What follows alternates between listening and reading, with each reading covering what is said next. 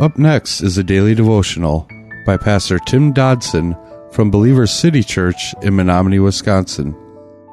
To subscribe to the podcast, visit streetlevelradio.com and click on subscribe. Thanks for listening to Street Level Radio. Paul the Apostle's day, Jews and Gentiles alike could be guilty of spiritual pride. Jews for thinking their ceremonies elevated them above everyone else, and then Gentiles for forgetting the hopelessness of their condition apart from Christ. Spiritual pride blinds us to our own faults and magnifies the faults of others, and it does so even in our day. We need to be very careful not to become proud of our salvation. Instead, we need to humbly thank God for what He has done and encourage others who might be struggling in their faith. We're in verse 13 of chapter 2 of the book of Ephesians today, and we read, "But now in Christ Jesus, you were far off and were made near in the blood of Christ."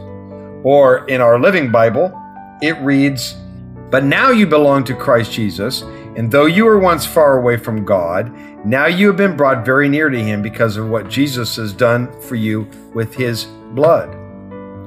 See, the things that I do, that you do, these are merely external acts. And certainly these righteous acts that we put forth, they may have value as an overflow of a changed internal man. We need to know that they do not affect us from the outside in, because real faith never does that. Rather, our outward actions, they are actually, quite honestly, a true reflection of who we are inside. And that's really the good actions as well as the bad.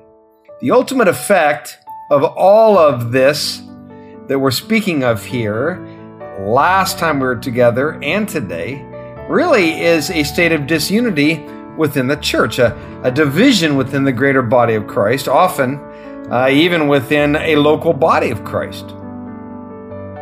When we began, we were separate from God and we were apart from the body of Christ. However, once we were redeemed, we then became an innate part of the same family, and that's regardless of denomination or what local church we go to. Indeed, especially, this is a very real part of the body of the local church of which I participate, to have that unity and not live in division. Galatians 3:26 tells us, "You are all sons of God through faith in Christ Jesus." So we need to remember that it is in fact impossible to live the scriptural definition of a Christian apart from being a part of a local church. A local church where we serve, love, give, receive, correct, and be corrected. Therefore, when we live in disunity, when we live apart from these things are absent from our lives. And God is certainly far from pleased with the division that goes on in these situations, whether they are inside or outside of the church, whether they are in a group of people, or whether they're just inside my heart. For His church, His bride, is a very precious thing to Jesus, and it represents the skeleton of His very body, if you will. Yet, many today will indeed act in division, and Scripture refers to them as enemies of the cross, whose God is their belly and their glory is their shame.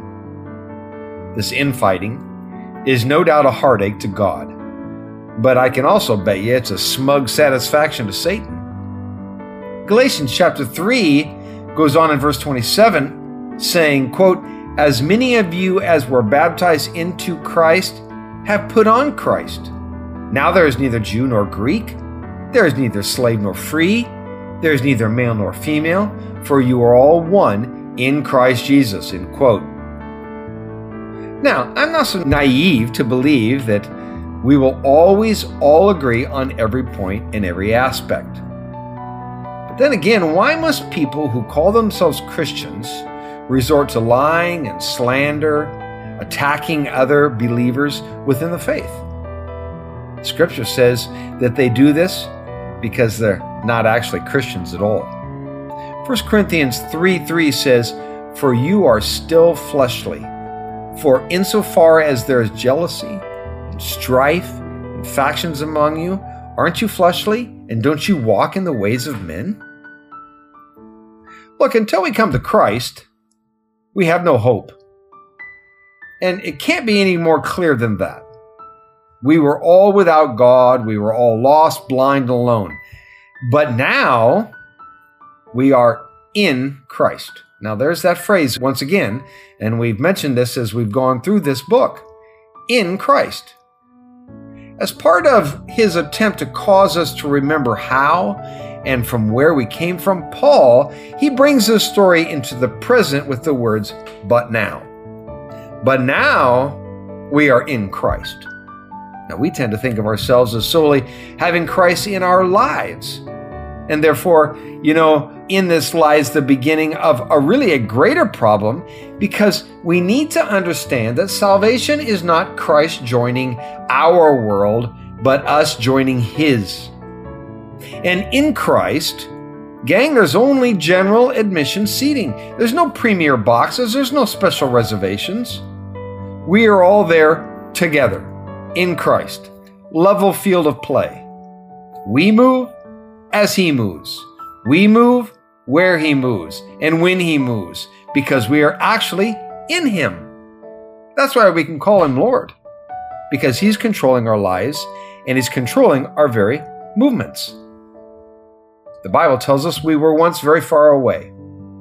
And if we're truthful, nobody needed to tell us that, for we knew it already. We were far away from God. But he brought us near. No, we did not find him. Indeed, he found us. He paid our debt. He broke down the wall between us and God, a wall that separated us from our Creator, a wall that was literally built out of our sins.